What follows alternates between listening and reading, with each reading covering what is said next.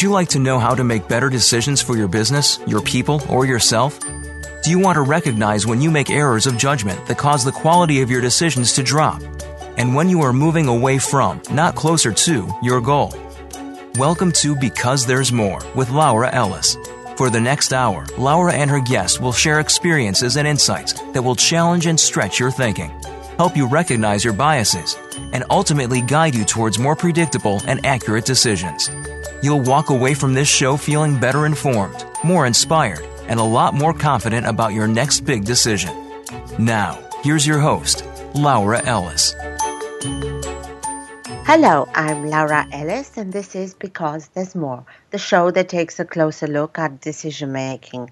Thank you for joining me today for another great show. I'm extremely excited today because starting from today and for the next month, and who knows, maybe for May as well, I will be running a series of shows featuring Toronto business people. I live in Toronto, and I have come to realize that there are many talented professionals who make my city a better place because their standards elevate the entire industry. So my guest today, Rod Ellis, is a seasoned professional with an impressive career and track record in television. Welcome to the show, Rod. Well, thank you for having me on. I really appreciate it. I'm looking forward to the next hour. It's great to have you here. I want to, just before we go on, I just want to provide a high-level outline of your career so we can talk around it. Well, I'll be interested to hear about my career, so let's have it. So you have built, as I said, an impressive career working as the news editor for Canada's most watched news show on CTV News. And it all started, your career started in 1971 when you began studying film history and production at York University in Toronto.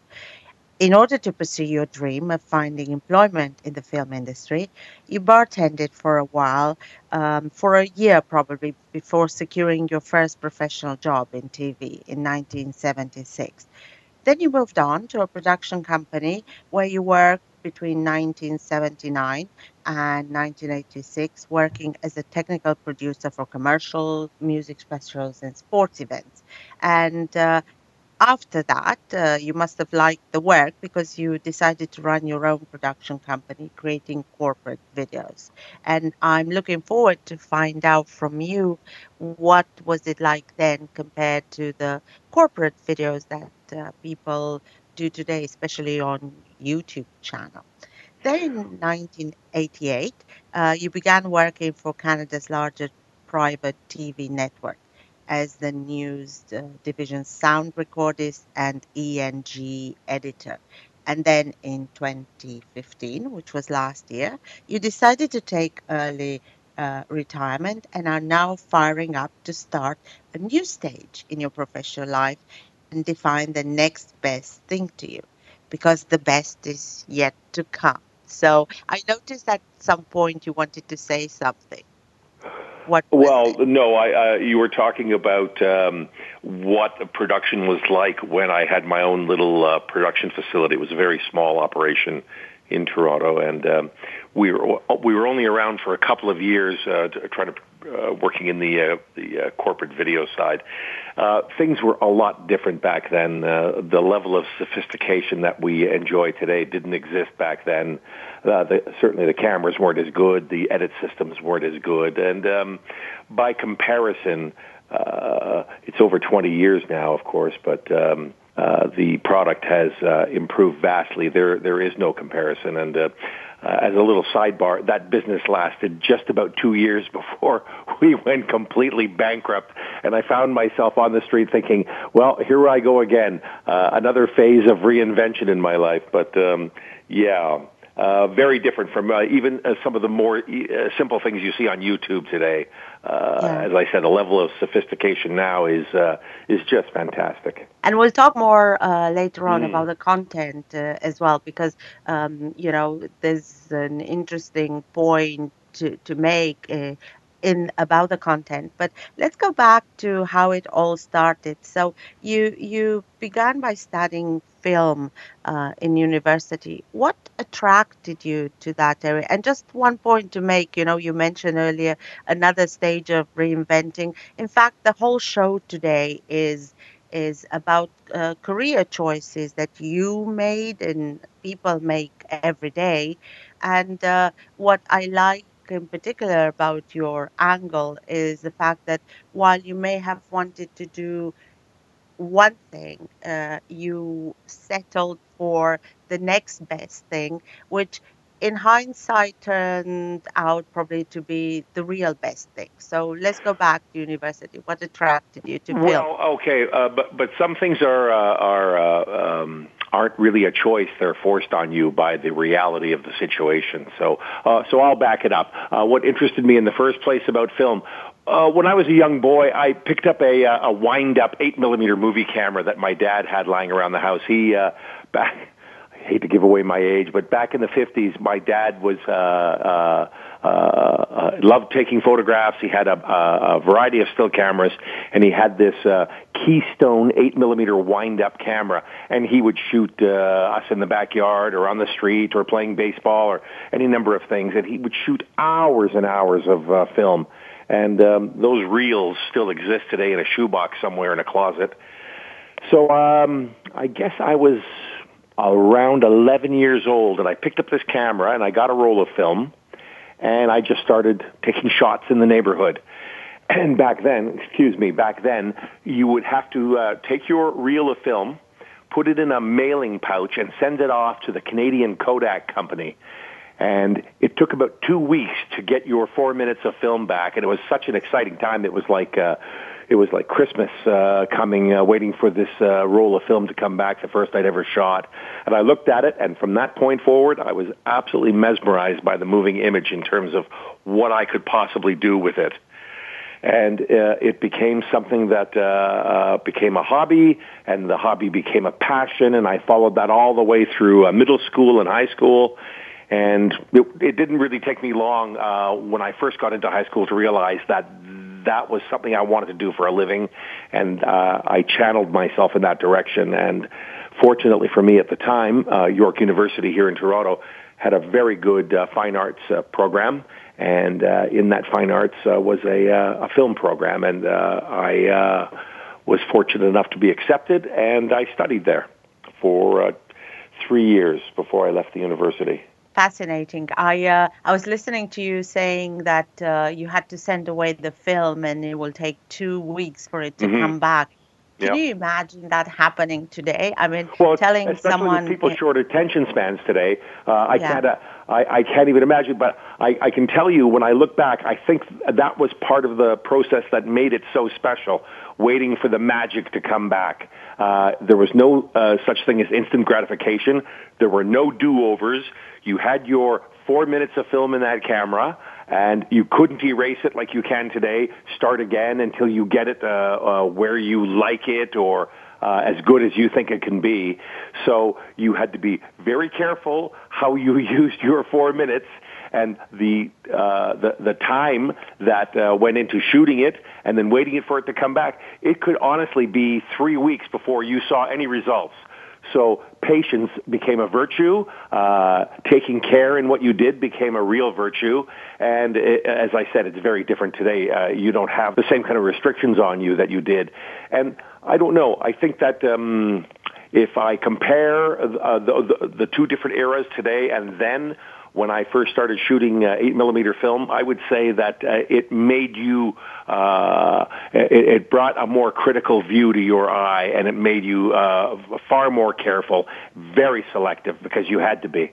Thank you for saying all that, because I was just planning to ask some of those questions, like how do you believe that influenced your skill, your attention, your decisions, the decisions you made. Well, part of it was you couldn't, or I mean, you could certainly be spontaneous when you were walking around with a camera that you had to wind up, but there were two factors. One was you only had per roll. I mean, mind you, you could have several rolls, but if we're talking about one roll of film, you only had 4 minutes of shooting time.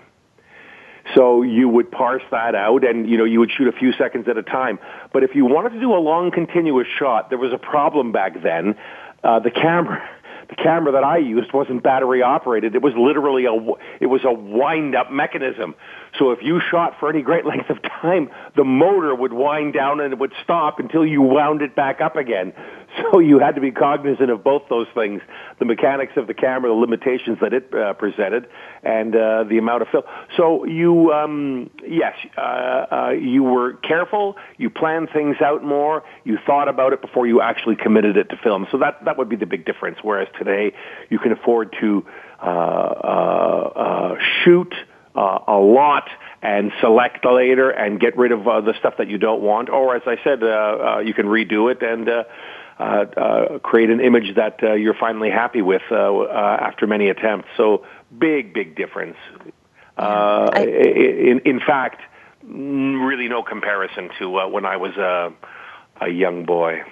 Yeah, and it's very interesting how you're describing the differences, because from my perspective, it seems like the biggest difference was the preparation took central stage, whereas today there's less preparation because you have that, as you said, ability to change things over. And I think it's very, I work, my clients are mostly in business, in larger corporations. I think it's very reflective of how people make decisions today.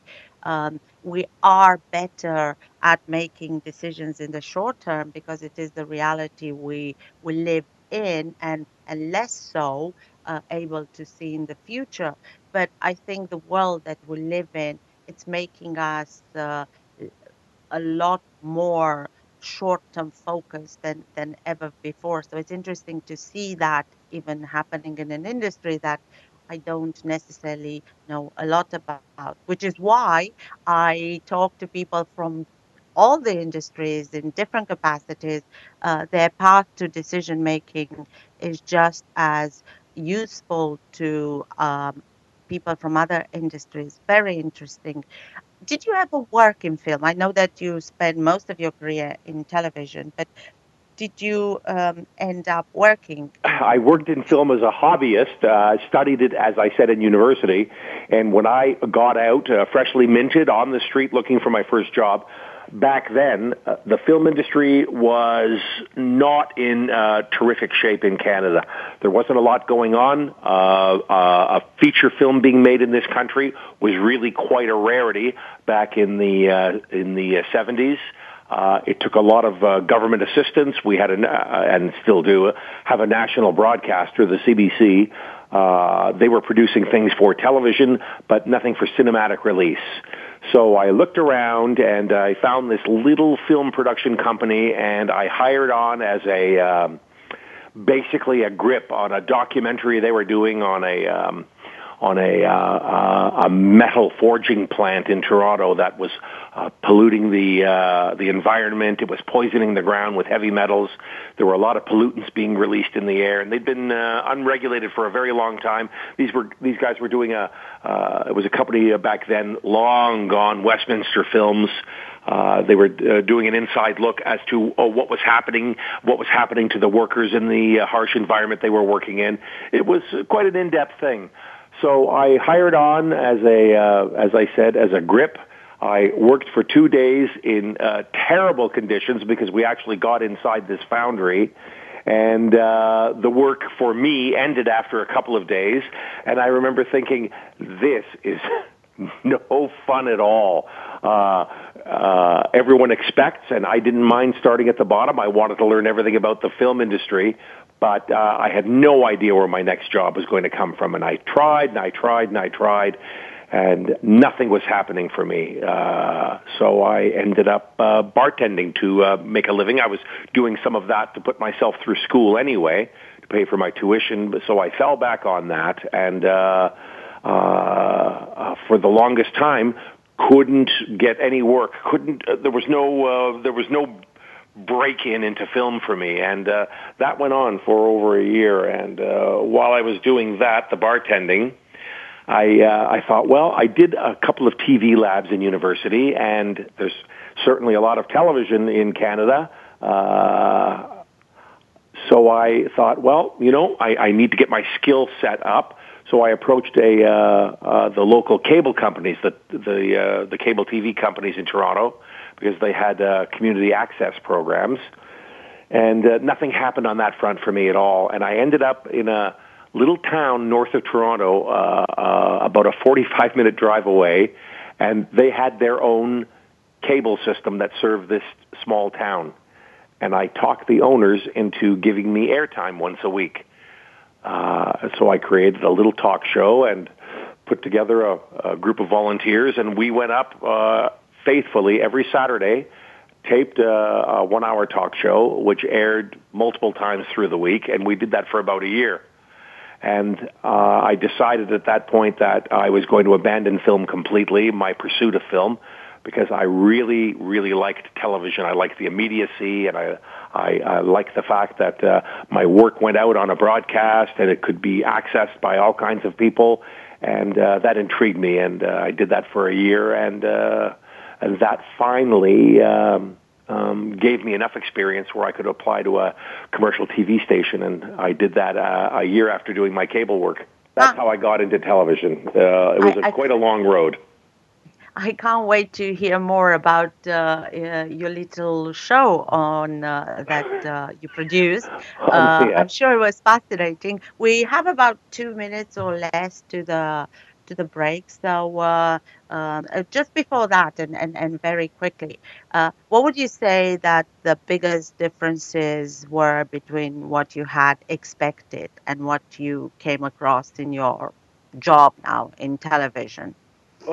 Expected when, and Expected by starting a career in film and television. And probably this is a bigger question for to be continued after the break. But were you said you loved television. Were you still in love with film? And did you feel that you made a mistake? Or how did it feel immediately when you already, you were at the beginning, but you already had to look in a different direction than what you had planned for? Television was so exciting, and there was so much to learn, and it was moving so quickly, and it was still, although this was still the middle 70s, it was it had experienced some technological advances, but what was coming, none of us could have anticipated. The technology just exploded. It was very exciting to do it. There was no time to reflect, or I didn't make any time to reflect on the film side of things. But like a lot of things, in retrospect, I guess I wish I'd had more patience. I wish I'd stuck it out longer. I still love film today, but again, simply as a hobbyist and studying film, feature films, and just enjoying them. And I love the fact that we have so much access in our lives now to a huge and endless library of films of all types. But yeah, some regret that I didn't stick it out, but no regret that I got into television as an alternate. It's been fantastic, and it continues to be fantastic. I love it. So let's talk more about it after the Sure. break. We'll just be away for a couple of minutes, and we'll be back to talk more about your career. Wonderful. Thank you. And I'm here with Rod Ellis, who has built an impressive career in television, who was just telling us before our break that his first job in television was working as a or real job in television was working as a producer of a show that he pitched on a local cable company. So, Rod, tell us more about the show that you produced. How did that come about? Well, as I was saying, I decided that I needed more experience in television, and I knew that there was community access made available by the various cable suppliers in and around Toronto. And I tried them all, and couldn't get any studio time. So I started going far afield, and there was a little town north of Toronto, about 45 minutes away, a little place called Aurora. And in the middle of the town, on the main street, was a small company that provided cable for that community, Aurora Cable. So I called them, asked for an appointment with the owner, went in and told them that I wanted community access. I needed their studio, their camera equipment, everything, and I wanted to produce a talk show. They agreed to see me again. I came back with an outline. They thought it was okay. They had some time they wanted to fill, so I put together a group of volunteers, and up we went one Saturday morning. Our taping days were Saturdays. I was bartending then at the time, so I would finish work very late at night on a Friday, put my group together on a Saturday morning, and we would go and tape all day, and then I would go to work Saturday night, and this went on for a year. So we went up, and we had an idea where we would just do a general talk show, general interest, bring people on from various careers. And my first guest was a friend of mine who at the time was a chiropractor. And we produced 1 hour of the worst television anyone can possibly imagine. When we'd finally assembled it, it was my first go at producing something. We looked at it. We played the tape back, and it was just stone silence. Everyone in the room just thought, this was myself and my crew, thought it was just dreadful. And talk about reinvention. So we delivered the show to the cable people. They aired it every day for a week in its time slot. And before we went up the following week, I sat down and thought, well, we have to do something. This is not the kind of stuff I want to do. This is not the show I want to do. And I got together with a friend of mine and my brother, and the three of us sat down. And at the time, there was a show on up here, the equivalent of PBS in the States. Every province in Canada has its own educational authority, a public TV channel. And in Toronto, it was an outlet called TV Ontario. It's called TV Ontario today. Back then, it was known as OECA. But they ran a show late on Friday night, and there was a chap that was that hosted this very experimental media show. His name was Rainer Schwartz. He died last year, but the guy was a very revolutionary. He was a very avant-garde thinker, and he would, in his hour late on Friday, he would play experimental videos, experimental films. He would play very avant-garde music. He would read completely off-the-wall poetry. He sat in a dark studio surrounded by candles. Long before there was a Venus flytrap on WKRP, he would sit there and burn incense and hit gongs, and we thought this guy was everything we wanted to be. So we channeled him, and we tried to emulate that very thing on our little cable show. And oddly, we didn't come close, but we came close enough where there was a terrific interest, and the show became a kind of a local sensation for about a year. And it was fantastic. And toward the end of that year, I knew that I had to move on, and that's when I started applying to television stations with my limited now experience and got my first actual paying broadcast job, and that was in the middle of 1976. And that just launched me on my professional career. And I think I owe it a lot of that to that 1 year and a bit that I spent working in cable TV. It was fantastic because you had to learn lighting and sound and directing and producing and writing, and the list was endless. So it was a fantastic lab for my creativity and my launching pad. Yeah. Fascinating. And are you still there, Laura? I mean, I know yes. The stories are long, but it's been a long career, I can tell you. Sometimes dreary, sometimes exciting.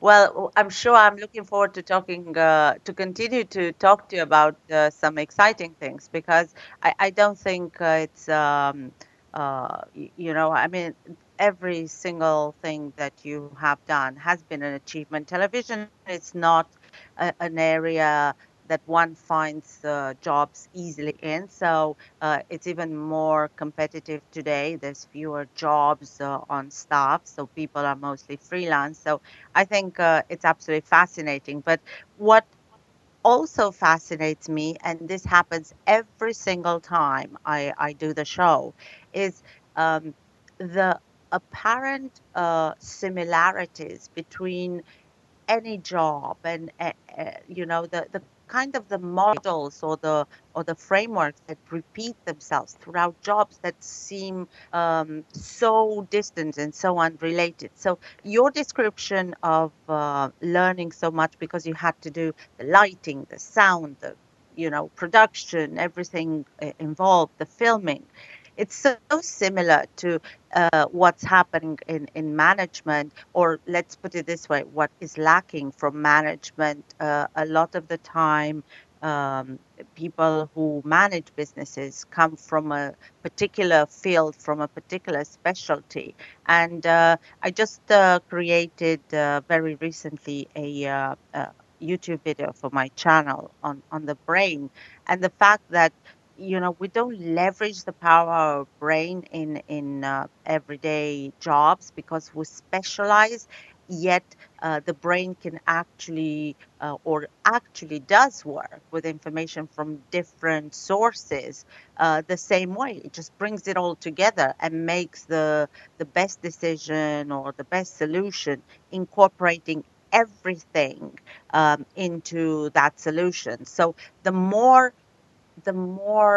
insight you have into adjacent or even non-related fields, the better your decision making is, the stronger your skills. So is no different to any jobs or any role out there. And the fact that you're emphasizing or underline the importance of learning all those different aspects is fascinating and reassuring. Let's move on to what has been the most part of your career working for, as you said, the largest private network, Canadian television. After my production company failed, there I was again. I was bankrupt. The company was gone, and I decided that I'm going to have to start creating an income quickly. So I decided to freelance. And one of the things that I enjoyed when I had my own show all those years ago was working in sound. I enjoyed that thoroughly. So I started hiring on as a freelance sound man, working on commercials and various television shows, doing field sound where I would go out with a camera crew and work as a recordist. And I was doing that for about 6 months, and one day I had a call from the CTV television network. A friend of mine had working there as a cameraman for a long time.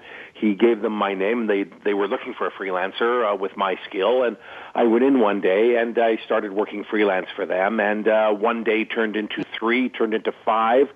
Turned into week-long bookings, turned into month-long bookings, and this had been going on for several months, and they called me in one day and said, listen, you're here so much, we'd like to offer you a staff job. And I liked the idea of a staff job. I was looking for some security after some of the ups and downs I'd experienced, so I took that in the latter stages of 1988, and stayed with that company. It was a very exciting time. There was a lot of travel involved working for the national news. I was able to travel a lot of the world and all throughout Canada as part of the job. And it was a dual role. I had to be work as a field sound man, a studio sound man, and I had to edit stories, news and information items that would run on the national news, and that's where my editing background came into play, and I really honed my experience as an editor. And in the latter stages of my time there, where about 60% of my work was sound and 40% was editing, toward the last 5 years, I would say about 90% of what I did was editing and very little emphasis on the sound side. And I know that throughout the jobs or the work that you did as a sound person, you came across and met a lot of celebrities. So, what would you be the 3 most like celebs that you worked with, and what was the reason for it? And I'm saying three because I know you met a lot of people. I met a lot, and part of that, and very little of celebrity contact was through the news, because the network also had a morning show. The equivalent in the States would be the Today Show or Good Morning America. I also worked on a morning show in Canada, a national morning show called Canada AM. And, of course, like all morning shows, they had a very robust entertainment segment. So we would often be dispatched to do celebrity interviews that would run on the morning show. So I would encounter all manner of people. The three, my most memorable, the three best interviews, is that what you're asking? Yes, yes. Well, I would say the three best that I was ever involved with was the time that I met Tony Bennett. Ringo Starr was another good one, and Jane Fonda. And they were good. What was memorable not just because about of the those? content, not just because of the content. They were good because the people, these individuals, they were very personable, very easy to work with. They would chat with the crew, which was very unusual. You'd get a lot of people coming in that ignored us, really wouldn't pay us the time of day. They had a job to do. They came in, they did their interview, and they got out. But those three, very memorable because they took the time to stop and chat, and I enjoyed meeting them thoroughly. I believe that Jane Fonda, we talked before the show, you met Jane Fonda when she was promoting her book, and in fact, after the interview, she sent you a copy of the book. Is that correct? And she sent each crew member a copy of her book through her publicity department, and again, that just shows you the level of how nice she is as an individual. Fantastic. And Tony Bennett, I know that he is your. Oh my God! When he walked in the room, he walked up to each of us, shook our hand, and said, "Hi, I'm Tony. What's your name? What do you do?" And he did that to every member of the crew. And this is something that celebrities just don't do. And as I said, he took the time to introduce himself to us. It was fantastic. It was quite a moment. I always admired his music. I liked him as an entertainer. And then, there's a saying, don't meet your heroes. You'll always be disappointed. Well, it's not that he was a hero, but I really did like the guy a lot, and I was not disappointed in the least. He was charming and wonderful and warm and unforgettable. He's fantastic. And he does seem to be an amazing human being just from the documentaries I watched. Lovely guy. I know that he was also the hero of Amy Winehouse, and he very kindly sang with her and praised her a lot before and after her passing. How about Ringo Starr? What about him? Just funny and full of life, and again, personable, and it just made you laugh, and it was just wonderful to be around the guy. It was he's a remarkable character, and you could just feel this wonderful life energy coming off him, and it was a real pleasure to meet him. So I guess I would. I mean, there's been lots of others, but yeah, I would. I'm comfortable using them as my top three examples of some celebrities that I've met that have a lot of stature and were really very wonderful to work with. We only have about a minute and a half to the break, but just a curiosity. I know that when you are on the job, you're probably not allowed to, ask your guests for pictures, but I know that sometimes it happens. When it happens, how do they come about? And what are your most your favorite pictures or moments that you have? And we only have a minute and a half, but we'll come back after the break. So do you want to hear about that now, or are you going to break now? Yeah, just tell me when. All right, it's absolutely forbidden to ask celebrities for pictures, but sometimes someone gets very enthusiastic and does it anyway. And the worst thing that occurred to me was about 3 years ago. Pete Townsend was in town. He was reviving his stage play of Tommy. I'd met him several times. Great guy. Loved him. I couldn't control myself. At the end of the interview, I said, Pete, how about a photo with the host that was doing the interview? And we'd arranged this in advance, the host and I. I was going to take a picture of him and Pete Townsend from The Who, and then I was going to hand my camera over and get the same in return. Pete graciously stood up, no problem, put his arm around the host. I take the picture. I'm about to hand my camera off to the host so I can get my celebrity photo, my moment in the sun. The host completely forgot the plan, shook Pete Townsend's hand and said, thanks a lot for the picture and the interview, Pete. Bye. Pete turned around and walked out the room, left me standing there, and I looked at the host and he went, oh my God, I'm so sorry. So that's my near celebrity photo. And yes, and there's a reason that you don't do it. They're harassed enough by the fans, and when you have that kind of access, they expect to be treated the way they treat you, like a professional. So, yes, I couldn't contain myself in that particular instance, and ended up with no photo of myself and Pete Townsend. So. Oh, too bad. Yeah, I know that you had another similar experience. We talked about that. Was it Keith Richards or Ringo Starr? I cannot. Oh, what? Is this when you were pre-interviewing me when my camera ran out of batteries? Indeed. Yes.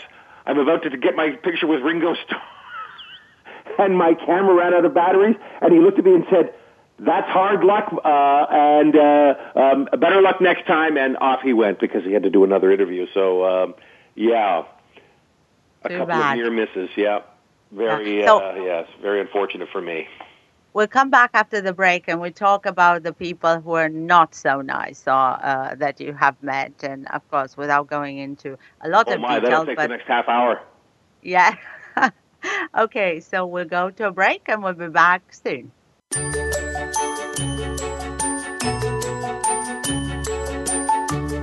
You are tuned in to Because There's More with host Laura Ellis.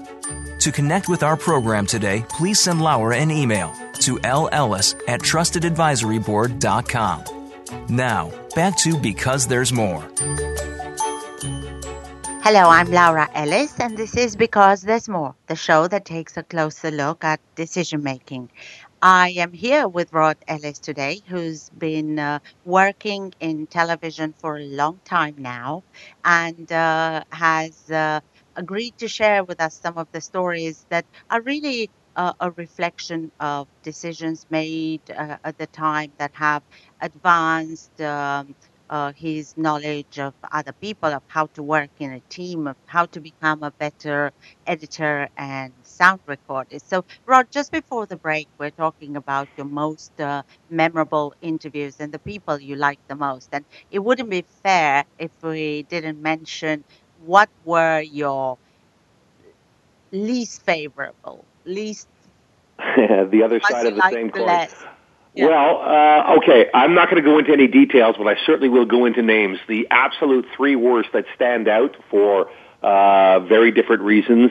The actor Woody Harrelson, most people will be familiar with him from his role on Cheers, and of course lately from the Hunger Games movies. I won't go into any details, just probably the most terrible experience with a celebrity. On the heels of that, as he was known back then, P. Diddy, Sean Combs, just a nightmare to deal with. And let's throw one woman in the mix, the late actress, screen legend Lauren Bacall. I've never worked or been around a more difficult individual in my life. It was pulling teeth working with her, and broadly I'll say it was pulling teeth working with the three of them, getting what we needed for our entertainment segment. So I won't go any further, but they're the three worst, and will always remain the three worst in my personal experience. So it was, yeah. Let's just stop there before I go on. So I know that again in the pre-interview we talked about this. You also worked with Donald Trump. What was that experience like?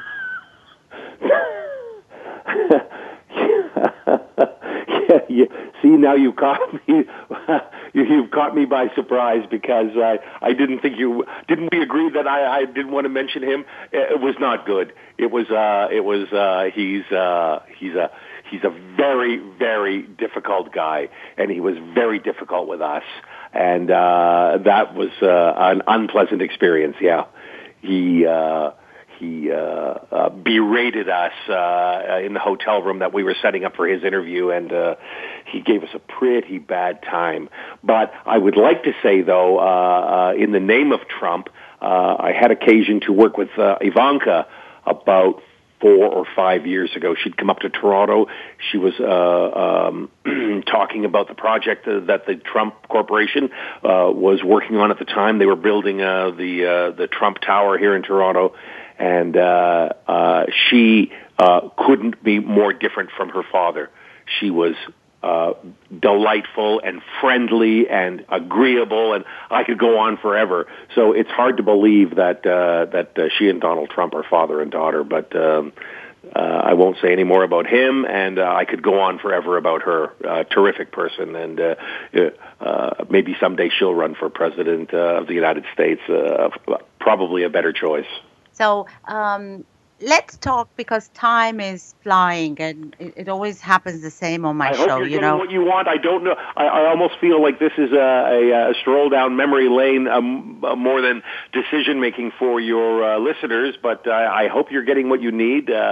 Well, if you want me, I can actually summarize some of the most salient point to decision making that you have shared, because one of them, as I said, in how we create skill and skill development, the relevance of many different input is a very high item on the list. So you already talked about. So for people who make decision in business, they could leverage the information shared to know that you are better at what you do. You're better decision making if you use very varied and relevant input. Secondly, and what's also very interesting, and that was the theme of our discussion, is that it has been shown that in how we remember our experiences tend to be different than how they were when we were actually in them. So our remembering self and our experiencing self are two different people, if you wish, because the memories bring a complete different flavor to our experiences. So it's interesting to me when I talk to people about their experiences that they find it hard to put themselves in that situation. But what instead they do, they reflect over the situation with a filter of nostalgia. Sometimes memories are worse than how they actually felt, and sometimes they're better than they actually felt. But rarely, if ever, they are a clear representation of what the experience was like. So it's no different here. And how it came about, the topic is that more than once you said to me that it's about what was the next best thing. Yet, listening to your stories, it sounds to me that you could have probably had a less interesting and exciting career working in film, simply because of how the film industry was here in Canada, than you actually had working in television, which was, in fact, your second choice. So yes, everything you say is very relevant to decision making. It's up to people, though, to make those connections between their world and what you have experienced. But I want to come back, because we don't have long till the end of the segment. Well, To what? you'll have to have me on again. Yeah, I'll totally, talk about part absolutely. 2 of my career. Okay, and that's exactly where I want to start now. I know that recently you chose to take early retirement, and tell me and tell us more. Was there a point when you thought, retirement is going to be just staying at home and watching television because I love doing that? Or did you know from the beginning you want to do more? But where are you about that today? And how did retirement come about? Well, okay. Where I am today is this. After a number of years, as I said, my field work started to diminish. I was spending more and more time in an edit suite. That is an entirely different discipline. You are working in concert and in parallel with a lot of people simultaneously, but it is a very solitary position in television. And it started to weigh on me, and I realized that I'd come to a point where I was on my own treadmill. I was doing the same kind of work day in and day out. The challenges were not any hadn't decreased in any way, because we were always fighting against time and the clock and making deadlines. So the pressure was always there, but the type of work started to repeat itself over and over and over. It was like watching a cartoon in the 60s. At one point, the Flintstones would walk by the same cartoon cactus 5 times in a scene, and that's how I started feeling. I've seen this before. It's this time of year. This event is happening. This conference is happening. We're covering this again. We're doing that again. And I was doing the same thing the same way over and over, and I thought, I think it's time to push away from the table and try something else. So I never thought of it as retirement, although that was the label that was put on it, and simply because of the amount of time I'd spent there and my age. So it was just assumed that this was a retirement. And I guess for 5 minutes I thought of it as a retirement, but it didn't take me long before I put my own edit system in my house. I've got a very sophisticated digital editing system going, and I've done a couple of small corporate videos. 3. One was a bit of a trial balloon. It was a bit of a dud. I wasn't happy with it, but the other 2 that I've worked on have been really excellent and have stretched me in ways that I haven't been stretched in a long time. So this is the last phase. So am I going to sit around and watch television? There is that component. Am I going to indulge myself? There is that component too. But I realize that I'm missing the work and I don't want to stop. So hence the system and the aggravation that comes along with keeping a sophisticated computer running at peak performance and trying to find clients right now. So that's where I am. I don't know if it was a good or a bad decision, but I'm living the decision and moving forward. Yeah, and one of the things that I say about decision making is that a decision is just one of the many choices that get you closer to the outcome you desire. In the end, even after you make your decision, you can't control the outcome because other factors are involved. But tell me, we have like 3 minutes to close. What are you excited the most about for what's ahead? For what's ahead? I have an idea in my mind that I may be able to now complete my circle. I had a thought recently that I would like to find some small independent producers that are working on a film or a documentary, and I would like to get involved at the level where I work as the editor on a project like that. And that, I think, would complete my career cycle, because film is the very thing that I wanted to start with, moved away from it, and over 40 years later, I'm thinking that I may try to come back to it through the back door with as I said, this system that I've put in, and try to do something for the bigger screen, or work on a film festival entry rather than something just for television or just for the internet.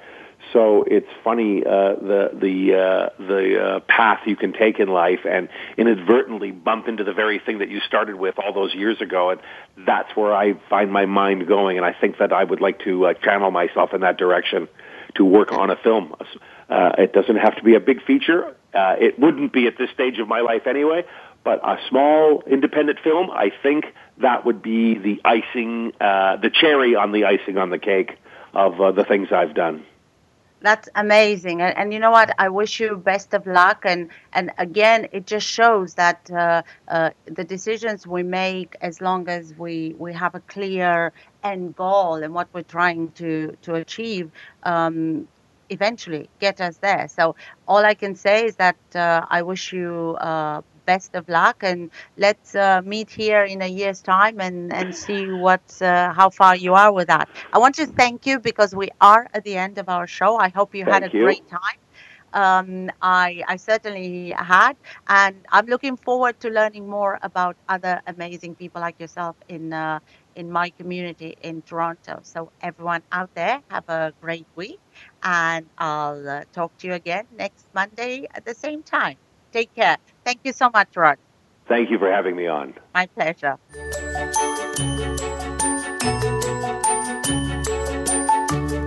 We hope you've enjoyed this week's edition of Because There's More. Join Laura Ellis again next Monday at 6 a.m. Pacific Time, 9 a.m. Eastern Time, and 2 p.m. GMT on the Voice America Business Channel. Be sure to tune in, because there's more.